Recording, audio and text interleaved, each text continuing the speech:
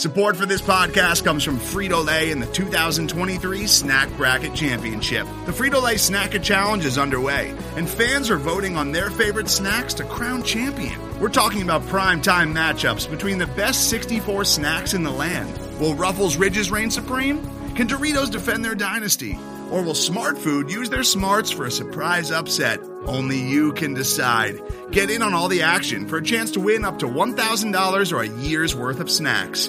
Let your snacks be heard. Just go to fritolaysnacket.sbnation.com to vote and enter for a chance to win. No purchase necessary. Sweepstakes ends April 3rd, 2023. Void where prohibited. Year's worth of snacks awarded in the form of 52 coupons, each good for one bag of chips. See official rules at fritolaysnacket.sbnation.com.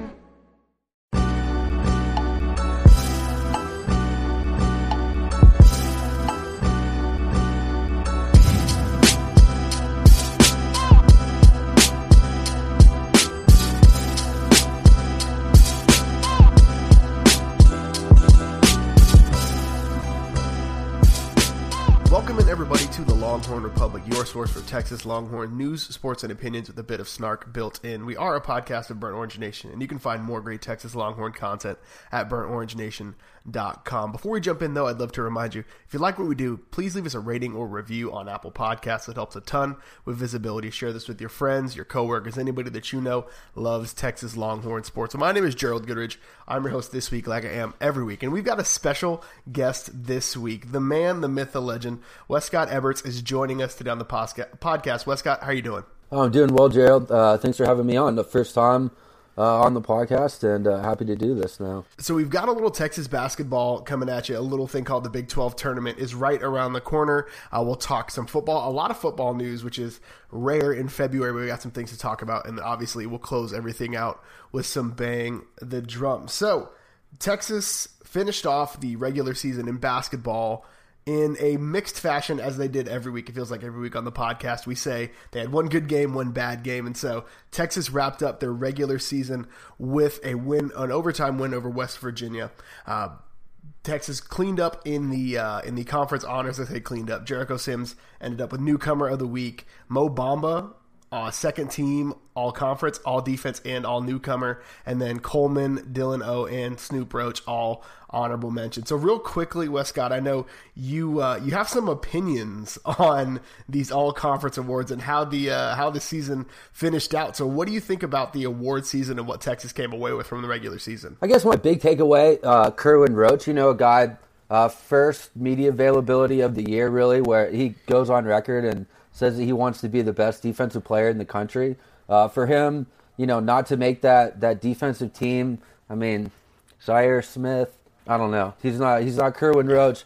I know Roach wanted more than that. He put in a lot of effort. He was very good defensively all year. I think he deserved that honor. He has a decision to make after this year. Unfortunately, that's not going to be something that weighs into that. But, I think he's a guy who's going to come out with even a little bit extra intensity after that slight. Yeah, he seems like a guy who plays with a chip on his shoulder. Like if you slight him, he's going to make somebody pay for it, and that just happens to be Iowa State in the first round of the NCAA or not the NCAA tournament, the Big 12 tournament. I'm jumping ahead. We're not even quite sure that's going to happen yet. So at the time of recording, Texas is set to open up Big 12 tournament play Wednesday night against Iowa State, a team that gave Texas some challenges this year, to say the least. So Westcott, quickly, we've got a ton to talk about, but quickly, what do you think Texas's chances are to pick up the much-needed win in the first round of the Big 12 tournament? Yeah, well, Iowa State, one of the few teams in the Big 12 that Texas actually swept in the regular season. First conference win in that overtime game back in Ames, and then took care of business at home against Iowa State. Most likely no Mo Bamba tomorrow. He says that he doesn't think that he's going to be able to go. Shaka Smart doesn't think that Eric Davis will be back. Certainly for that game and possibly for the rest of the season. But, city where Texas is, ESPN Bracketology has them as one of the last four teams in, still in the playing game, possibly headed to Dayton next week. This is a game Texas has to win, and frankly, Iowa State is a team that they should beat. They're the worst team in the Big 12, and Texas has done it twice before. Yeah, if they can pick up one more win, that magic number of 20 seems to be the safe spot where you're almost guaranteed a spot into the tournament. So Texas would pick up a win over Iowa State and really almost guarantee their spot in the NCAA tournament. So does a bad loss, if Texas has one of those weird games where they struggle, do you think that knocks them out of the NCAA tournament, or do they still have a shot to get in? I think it's still possible for them to make it in. I think at that point, Texas would have much less control over what happens. They would be much more dependent on a few other teams who are really close on the bubble. One of them is a fellow Big 12 team. Oklahoma State has been making some noise, swept Kansas. First team to do that since Bill Self has been there. That's not a small accomplishment. And also have a win over Texas Tech. So right now they're one of the teams that Lunardi has on the bubble. And I think that's a fair assessment. If Texas comes out tomorrow, Wednesday night, as we're recording this, and loses to Iowa State and Oklahoma State picks up a win or two in the tournament, then that's definitely one of those teams that would seriously imperil Texas's NCAA tournament chances. So, they really need to take control of their own destiny and win 2 Big 12 games in a row for the first time this year. Yeah, that would be a welcome change. I would love to see that. So, like we said, NCAA Big 12 tournament. I'm going to say that at least 2 more times today. Big 12 tournament tips off Wednesday night. Now, we try to not talk about a ton of football outside of the fall and spring practice time, but there was a lot of football news that hit this week. So early, kind of right after we recorded last week, we got news that tight end Garrett Gray had decided to forego the rest of his eligibility, graduate, and leave the program. And it makes, the Max Cummins move from a few weeks ago to switch from defense to offense make a little more sense. As Texas tries to figure out, what's going on with the tight end position in the offense, everybody knows, or at least anybody who's watching it knows, that the tight end is kind of integral to this offensive system. So Westcott, the cupboard seems not bare, but you've got those last little vestiges, like you need to go to the grocery store in the cupboard right now. So what is the tight end position going to look like for Texas heading into 2018 spring practice? I think the number one thing that Texas has to hope for is that, Andrew Beck can make it through healthy. He's had, a fair number of foot fractures now that kept him out last year. He got an extra year of eligibility, but at this point, he's a guy, and he practiced a little bit towards the end of last season, which was nice because they didn't imperil his medical redshirt. He was cleared, but they held him out for his redshirt season. He's a guy that Texas really needs to have stay healthy through the spring, and then really hope that he can stay healthy through a football season. Right now, I think that's a pretty serious question. And then a couple guys who are looking at significant opportunities before Malcolm Epps, who signed in the 2018 class. He's much more of a little Jordan Humphrey type at this point, I would say, in terms of being a large pass catching wide receiver. Until he arrives in the summer, Max Cummins will have an opportunity. But Reese Leitao, I think, is a guy that I'm going to be paying the most attention to. Cade Brewer, of course, the sophomore now, who had such a great fall. Caught a touchdown pass against USC in his third game. He's out for the spring with that ACL injury that he had, and Leitao, of course, had the felony drug charges last February. Managed to get those reduced to a misdemeanor. He hired a very good criminal attorney in Tulsa, the best there is. That was probably expensive for his parents, but his dad's the coach at DePaul, so he could afford it. Anyway, got into school, suspended for the first 3 games, and then ended up redshirting. But he's a guy who otherwise profiled as he had a great GPA in high school, was known as mature and excellent defensive end, a guy that Oklahoma wanted to play there. And Tim Beck, before the bowl game, noted that he was a guy who was a little bit better as a pass catcher than they thought. So the long-term future for Texas right now, for a dual threat inline tight end, that guy, until they find someone else, is Reese Leitao. And Max Cummins will certainly have an opportunity to see what he can do playing a position that he played at Austin St. Andrews as a junior. Yeah, I think the tight end spot has been. I'm trying to think of the last real standout tight end the Texas offense has had, and I'm drawing a blank. We jokingly call it the curse of Jermichael Finley. Are you not going to give some love to my boy Caleb Blewett? I mean, Caleb Blewett, yeah, I'll give that. And but that's about what we have, man. I mean, yeah. Caleb Blewett, and then Finley before that. Yeah, Blewett takes offense when people talk about that. If you follow him on the Twitter. best you got is like Jeff Swain. Blaine Irby made it back for a year and was okay. 2011, I think, was the last year that they were really highly productive, and that was DJ Grant. And was that Irby's last year maybe too?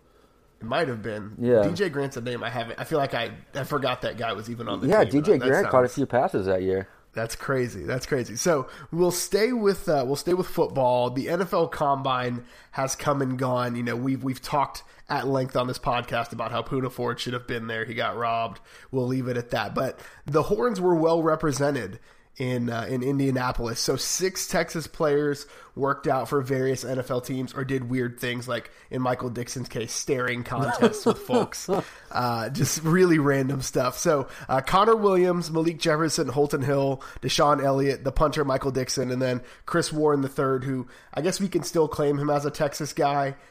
Even though he's trying to transfer, trying to not, we'll still claim him. His last playing days were in Texas. So a lot of Texas players put up some pretty decent performances. And Westcott, you've been paying attention to this. So who stood out the most, and were there any surprises for you looking at these guys work out? Yeah, so who surprised me the most? I don't know if there's anything that really stood out. If you want to talk about just like a single testing number that shocked me the most, I would say Chris Warren's shuttle time and 3-cone drill, which were both among the best in attendance. 40 time wasn't good, wasn't quick coming off his start. I didn't think he looked great in drills, but oddly enough, he had like a top 5 shuttle time among all the running backs at the Combine. God, like, would anyone have possibly seen that coming? As a guy who thought the move to fullback was a genius move to capitalize on his ability to run into people in the backfield, that completely shocks me. Yeah, I mean, I think that as far as I can remember, I remember sitting there before the USC game and just, like, who does Texas have they could put an H-back? And thinking Chris Warren, and I tweeted about it, and, you'll never guess who hated that. It was none other than Chris Warren II, former Seahawks running back. Did not think that was a good idea, and let me know about it. Anyway, that's a digression. Back to the Combine. I mean, I would say that most of the Texas guys succeeded by basically being who people thought they were coming in.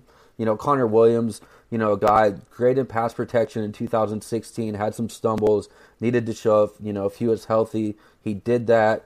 He had one of the faster times. His bench was solid. He was lean. He looked good in drills. He checked the boxes. I think, Malik Jefferson, largely checked the boxes.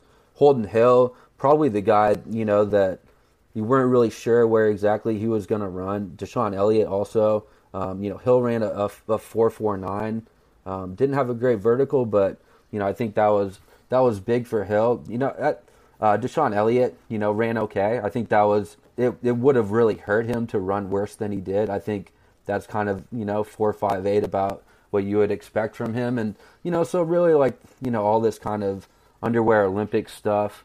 I mean, I'm not going I think there's definite, there's obvious and definite value to the Combine there. But, other than Connor Williams, one of my big takeaways is just, the fact that as with a lot of years, like these guys could come in, they could hurt themselves. They help themselves a little bit, but a lot of the biggest questions, are still things that they can't answer in that setting. And you mentioned Holton Hill running a 4.49. Most years that's a good number for a cornerback, but you've got 8 guys that ran sub 4.4. Yeah, which is nuts. Yeah, I was just looking at those numbers. It's an insanely fast year for cornerbacks. That will hurt them. But I think the one thing that Hill has really going for him is the fact that, he's 6'3" and 200 pounds compared to a lot smaller guys. So, the teams, I think I saw, the Seahawks were mentioned as a possible landing spot. Like, he has, probably a little bit of that, Richard Sherman to him as, a cornerback on the very high end of the height spectrum, has some issues, especially, off the field and improving his technique. But the raw skills is in that, like, that height-speed combination is very unique for Hill, and somebody's going to take a chance on him. We'll see how high that is. Yeah, it'll be interesting to see him. I mean, the big cornerbacks are are the position du jour, the guys that are taller than 6 foot, because wide receivers don't come any shorter than 6'2" or 6'3" nowadays. So having a taller guy there is good. So we're gonna go. This is now the kind of the past recruits. Texas has had a couple of big weekends as far as recruiting goes for the 2019 cycle. So Texas had some big names in last weekend, and we have a couple big names coming in this weekend. So let's backtrack a little bit. You've written about it, but man, Westcott, I guess this past weekend, Texas hosted a couple of big name guys. If you want to catch our listeners up on who is coming in and what that means for our 2019 cycle. Yeah, really 3 important guys on campus for the 2019 class. I'll start with the offer. Houston linebacker David Benga. He's a guy a little bit shorter, 6 foot, 212 pounds. You kind of watch him and you see a little bit of Gary Johnson to his frame, though.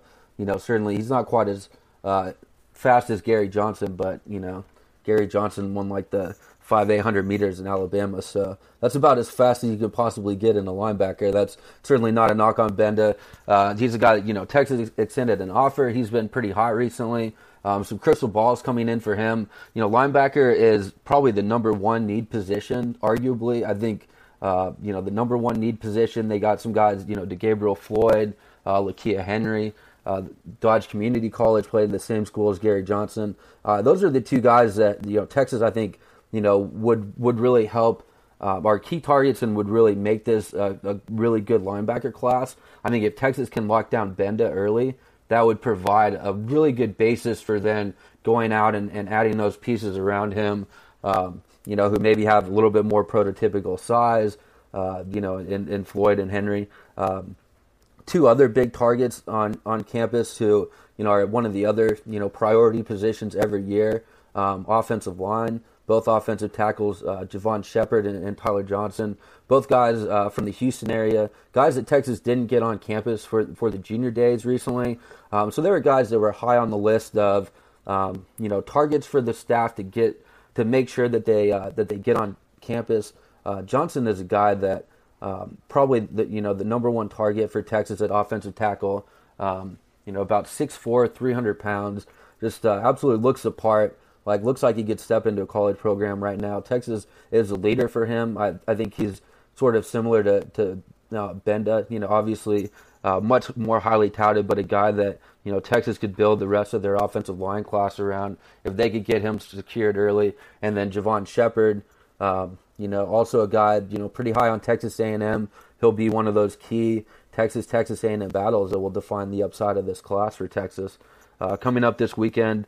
A couple of reports out there on Tuesday. Kenyon Green, the 5-star offensive tackle, may more likely be a guard. He'll be in town. He's a top 15 player nationally, and he's a guy that's really high on Texas A&M. And we'll see coming out of that visit whether Texas can make a surge in his recruitment and be a player in it, or if he's a guy that could be one of the leaders in the A&M class eventually. Yeah, it seems like this class is really going to influence this budding recruiting rivalry. I say budding recruiting rivalry because it hasn't really been much of the last few years. Texas kind of dominated the 18 group, and then it seemed like Texas and A&M, a couple of guys battled, but not huge names. So this 2019 class is going to be really indicative. So this may be off the cuff, and feel free to just say I don't have anything, but. Who you said linebacker is a key position. What else should fans, the recruitniks, the people that are trying to get caught up on 2019, what else should they be looking for Texas to kind of prioritize in this 2019 class? Well, defensive line, is always another big priority too. That's one of the areas that stands out. DeMarvin Leal from Converse Judson is a guy that I think Texas would really like to build their staff around. Then you see where they go from there. I think there's a little bit of pressure to land and put together a top flight, wide receiver class just because there's an absurd number of really talented guys out there. RJ Henderson, probably not coming to Texas. Theo Wees, probably not coming to Texas. Almost certainly not with either one of those guys. But I would watch, guys like Garrett Wilson, Elijah Higgins, Jalen Ellis, a guy who possibly might get an offer. Dylan Wright out of Mesquite would probably be the ideal guy that the staff would have to add. And then, Jordan Whittington, who might finally make a decision, pushed back several times on March 10th. He's another really critical possible, Texas A&M, Texas battle, UCLA also in the mix. He's a guy that, that could have a lot of influence on other recruits in the state, I think. So that could be the first really big, really important Texas A&M showdown in the 2019 class, even though, A&M and Texas have had, traded a few head-to-head wins, with A&M getting 3 big ones in that January time frame. It'll be interesting to see how it shapes out. I'm obviously not a fan of A&M doing well in the recruiting scene. If they were in the Big 12, it may be a little different, but they can keep on doing whatever they want to do. So quickly before we jump into some Bang the Drum, Texas women made it to the Big 12 championship game a couple of nights ago, and the team that they struggled with all year, the Baylor Bears, just were too much for them. I'm not sure.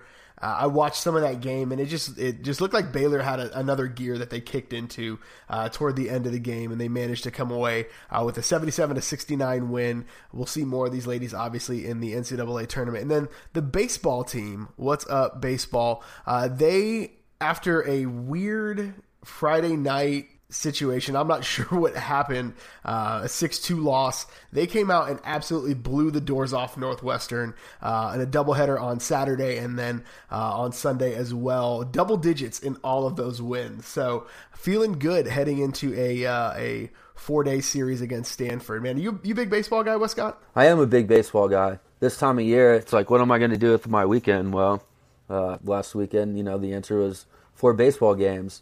Outside of the Friday night game, which there's a slight disaster with the washer that happened that caused me to unplug all my electronics and, deal with some standing water in my living room. So that was the disaster that happened to me. The disaster that happened to Texas baseball was they ran into the one good Northwestern starter and then couldn't get hits with runners in scoring position. Other than that, man, losing to Baylor in women's basketball. You know how many the streak that Baylor is on against Texas women's basketball? What is that? 18 of 19. Good night. How brutal is that? And Kim Mulkey knows it too, and she's so smug about it, and she just she is the monkey on Karen Aston's back right now. Baylor just owns Texas in women's basketball. And, for this women's basketball team to make the next step, that's going to have to change at some point. And maybe it's just when, Kalani Brown is gone, because that girl is a force of nature. She's ridiculous. I don't even know, how you stop her at the college level. There are those players, like the Brittany Griners of the world, who just you don't really have an answer for. And Kalani Brown is one of those, and it seems every team is going to have one. I'm interested to see what it looks like when they roll up in the NCAA tournament for both teams. I'm interested to see what Baylor does as well, because it's hard to shut down a big girl. Well, I think it would help if they could shoot well. Brooke McCarty's been struggling this year. Certainly try to avoid UConn and definitely Baylor. And this women's team can make a run for sure. Just be on the opposite side of the bracket. Keep those 2 teams away. Yeah, I'd be okay with it. But that brings us to the part of the show where we honor our favorite tradition, at least one of my favorite traditions on the 40 Acres, Big Bertha, and we bang the drum. So, Westcott, what are you banging the drum on this week? Man, I just want people to leave Shaka Smart alone for a little bit. I think anyone who follows me on Twitter, some of the writing on the website, I don't understand the level of hatred for him, or even the type of thinking that would make you want to fire a coach who met his KenPom. Texas was predicted to go 8-10 by KenPom in the Big 12. What was their record? This wasn't a team that underachieved. Certainly there are frustrating moments, and I get that, but, is he recruiting well? You just got a chance to watch Mo Bamba in a Texas uniform. Is that not a thing that people care about? Now people are like, oh, Jericho Sims is better than Mo Bamba, and Mo Bamba should play. That's a real thing that people say. Jericho Sims is getting better. Kerwin Roach is getting better. This is a team, they dealt with Andrew Jones having leukemia. They just dealt with Mo Bamba, having a toe injury. They were, the one team that, program that actually had someone who was in serious jeopardy from the NCAA, from ASM Sports Business, and actually suspended them.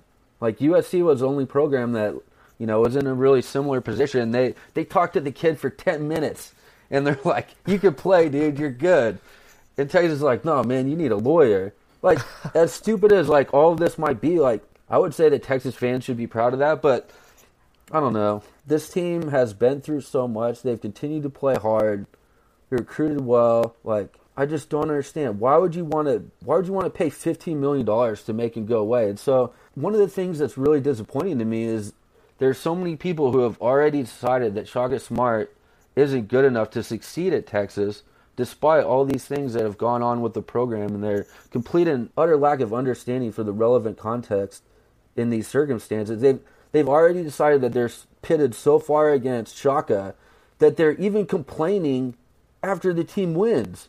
Like, they're complaining about some, like, coaching decision. Like, why isn't Jacob Young playing more? Why isn't Jericho Sims playing more? Like, why aren't they talking about the zone defense that Texas played late in that game against West Virginia that put them in the scoring slump that helped them win the game? That's a very conscious coaching decision. Like, people are complaining about the team not being able to make plays at the end of games and, like, still talking about what happened against Oklahoma State and Duke when they've already addressed those and they won against Oklahoma because they stopped doing that. Like, they did that against West Virginia too. Like, when Texas wins, like, for some reason the coaches don't get any credit. And certainly that's the nature of the business. Everybody should get credit when a team wins, but I just don't understand the hatred, and my fear is that it's creating such a toxic environment that there's not really that much that Shaka Smart can do to be successful in the eyes of fans who think that Texas should be, like, in the Sweet 16 every year. Like, after 3 years after firing a coach, like, that's just not legitimate. Like, we can have a conversation next year and say, is Shaka Smart good enough to lead Texas to Sweet 16s and the year after? But I just don't understand, given everything that's happened, why the expectations are so outsized compared to, like, what Texas has traditionally been, and the fact that they just fired their coach 3 years ago. It seems to me it's a bit of a tone-deaf response for folks. Like, he's 7 games better than he was last year, missing 2 of his best players for significant amounts of time this year. So it seems like an oversized response to a team struggling. It's a team that, again, like you mentioned, missing Andrew Jones with tragic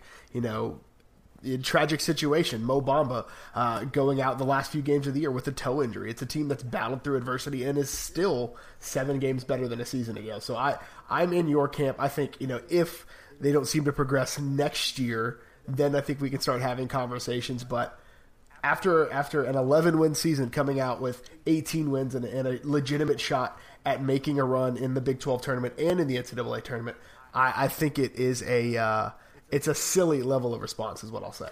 And in a lot of ways, I understand. Like, I think it really fits into the larger trajectory of Texas sports, and particularly where the program was from, starting in 2013 where Mack Brown was fired. And I think it built up this almost reflexive response from fans where if anything's going wrong, we just blame the coaches, and then we'll, like, fire a coach, and then that'll, like, solve all of the problems. You can't build anything with that. No, you can't build anything with that. And I think the other thing that happens too is that Texas fans were so used to freaking out about every football loss, because every football loss was a huge deal for a long time. They've been losing more, and then they have trouble switching their mindset between football and basketball seasons. And so every basketball game takes on the important, like, almost like a football game, like, level of importance for the fan base, just from game to game. And so the emotions just ricochet all over the place. So I'm dropping, like, Xanax from like helicopters and stuff around here or something to get people to chill out maybe. But I mean, people just need to slow down. Like, some of the baseball fans did that when they lost to Northwestern on Friday too. Like, just wait until they turn on David Pierce. My goodness. If they're wanting to have levels of football expectation, then fans need to show up like it's a football game. Like, that's just my... Yeah, right? I'll just put that out there. So quickly, I'm banging the drum. Spring practice starts in, like, 2.5 weeks. So we are like 16 days out from spring practice, which seems like the football season, the bowl game, feels like it was just yesterday, which it was honestly only about 6 weeks ago. So your long national nightmare is almost over. We'll get some spring practice. There are, at my counting, there are probably 9 or 10 positions that could have legitimate battles for who's going to be coming out, which is a little scary, and I don't want to ring the alarm bells too early, but I just, again, quarterback, running back, slot receiver, tight end, like who the heck is going to be playing those spots is a little worrying to me. But spring practice, I love the Tom Herman meritocracy that he's creating. So it gives me some peace of mind knowing that whoever shows out in practice, regardless of class, regardless of recruiting numbers, if it's Tennille Carter, if it's Daniel Young, if it's Keontae Ingram coming in and blowing up the spot, they're going to play. And so that, for me, with spring practice in 16 days and so many questions, this mindset of put the best guy on the field and let's see if we can win some football games really makes me feel some hope for the future of Texas football. I mean, there's nothing like that shorter stretch when you don't miss a bowl game between the bowl game and actual spring practice, right? And this is Texas hasn't had an offseason this short since 2014-15, so that's a sad thing. Yeah, spring practice, definitely exciting. The 9 early enrollees on campus will be providing, a lot of competition for the team. Mikey Grandy, yes. One of the more important ones. 2 more They have 4 whole scholarship quarterbacks in the quarterbacks room. Can you imagine that? What does that even mean? I didn't realize that was possible. It's crazy. So yeah, I'm working on some spring preview stuff, and it's gonna be fun to watch these position battles shake out, because this could be a very different looking offense than it was a year ago when everybody was underclassmen. So we'll see how it shakes out in spring practice, which starts on March the 20th. Well, thank you guys so much for listening in again this week. And before we jump out, I'd like to remind you, if you like what we do, please leave us a rating or review on Apple Podcasts. Subscribe wherever you found it, whether it's Apple Podcasts, Google Play, Stitcher, TuneIn. We're literally everywhere but Spotify. I'm going to say that every week until Spotify returns my emails. So, Westcott, the people are probably already following you, but where can they find you on the internet in the wide world of sports? Yeah, Twitter, at SBN_Westcott, WESCOTT. And, of course, as always, at, your favorite Burnt Orange Nation. Absolutely. If you're somehow not already following us on Burnt Orange Nation, come hang out with us. We have a good time over there. You can follow me on Twitter. I am at GH Goodridge. If you're into comic book movies and nerd news and stuff like that, check out my other podcast, Two Woke Nerds. We do that every Wednesday. You can follow Kyle on Twitter. He's at Kyle Carpenter. Obviously, follow the show on Twitter at Longhorn Pod. Shoot us an email, longhornrepublicpod@gmail.com. And we actually just got a Facebook page up and running, so you can check us out there as well, at Longhorn Pod on Facebook. Thank you so much for listening in to the show this week. And until next time, Hooker.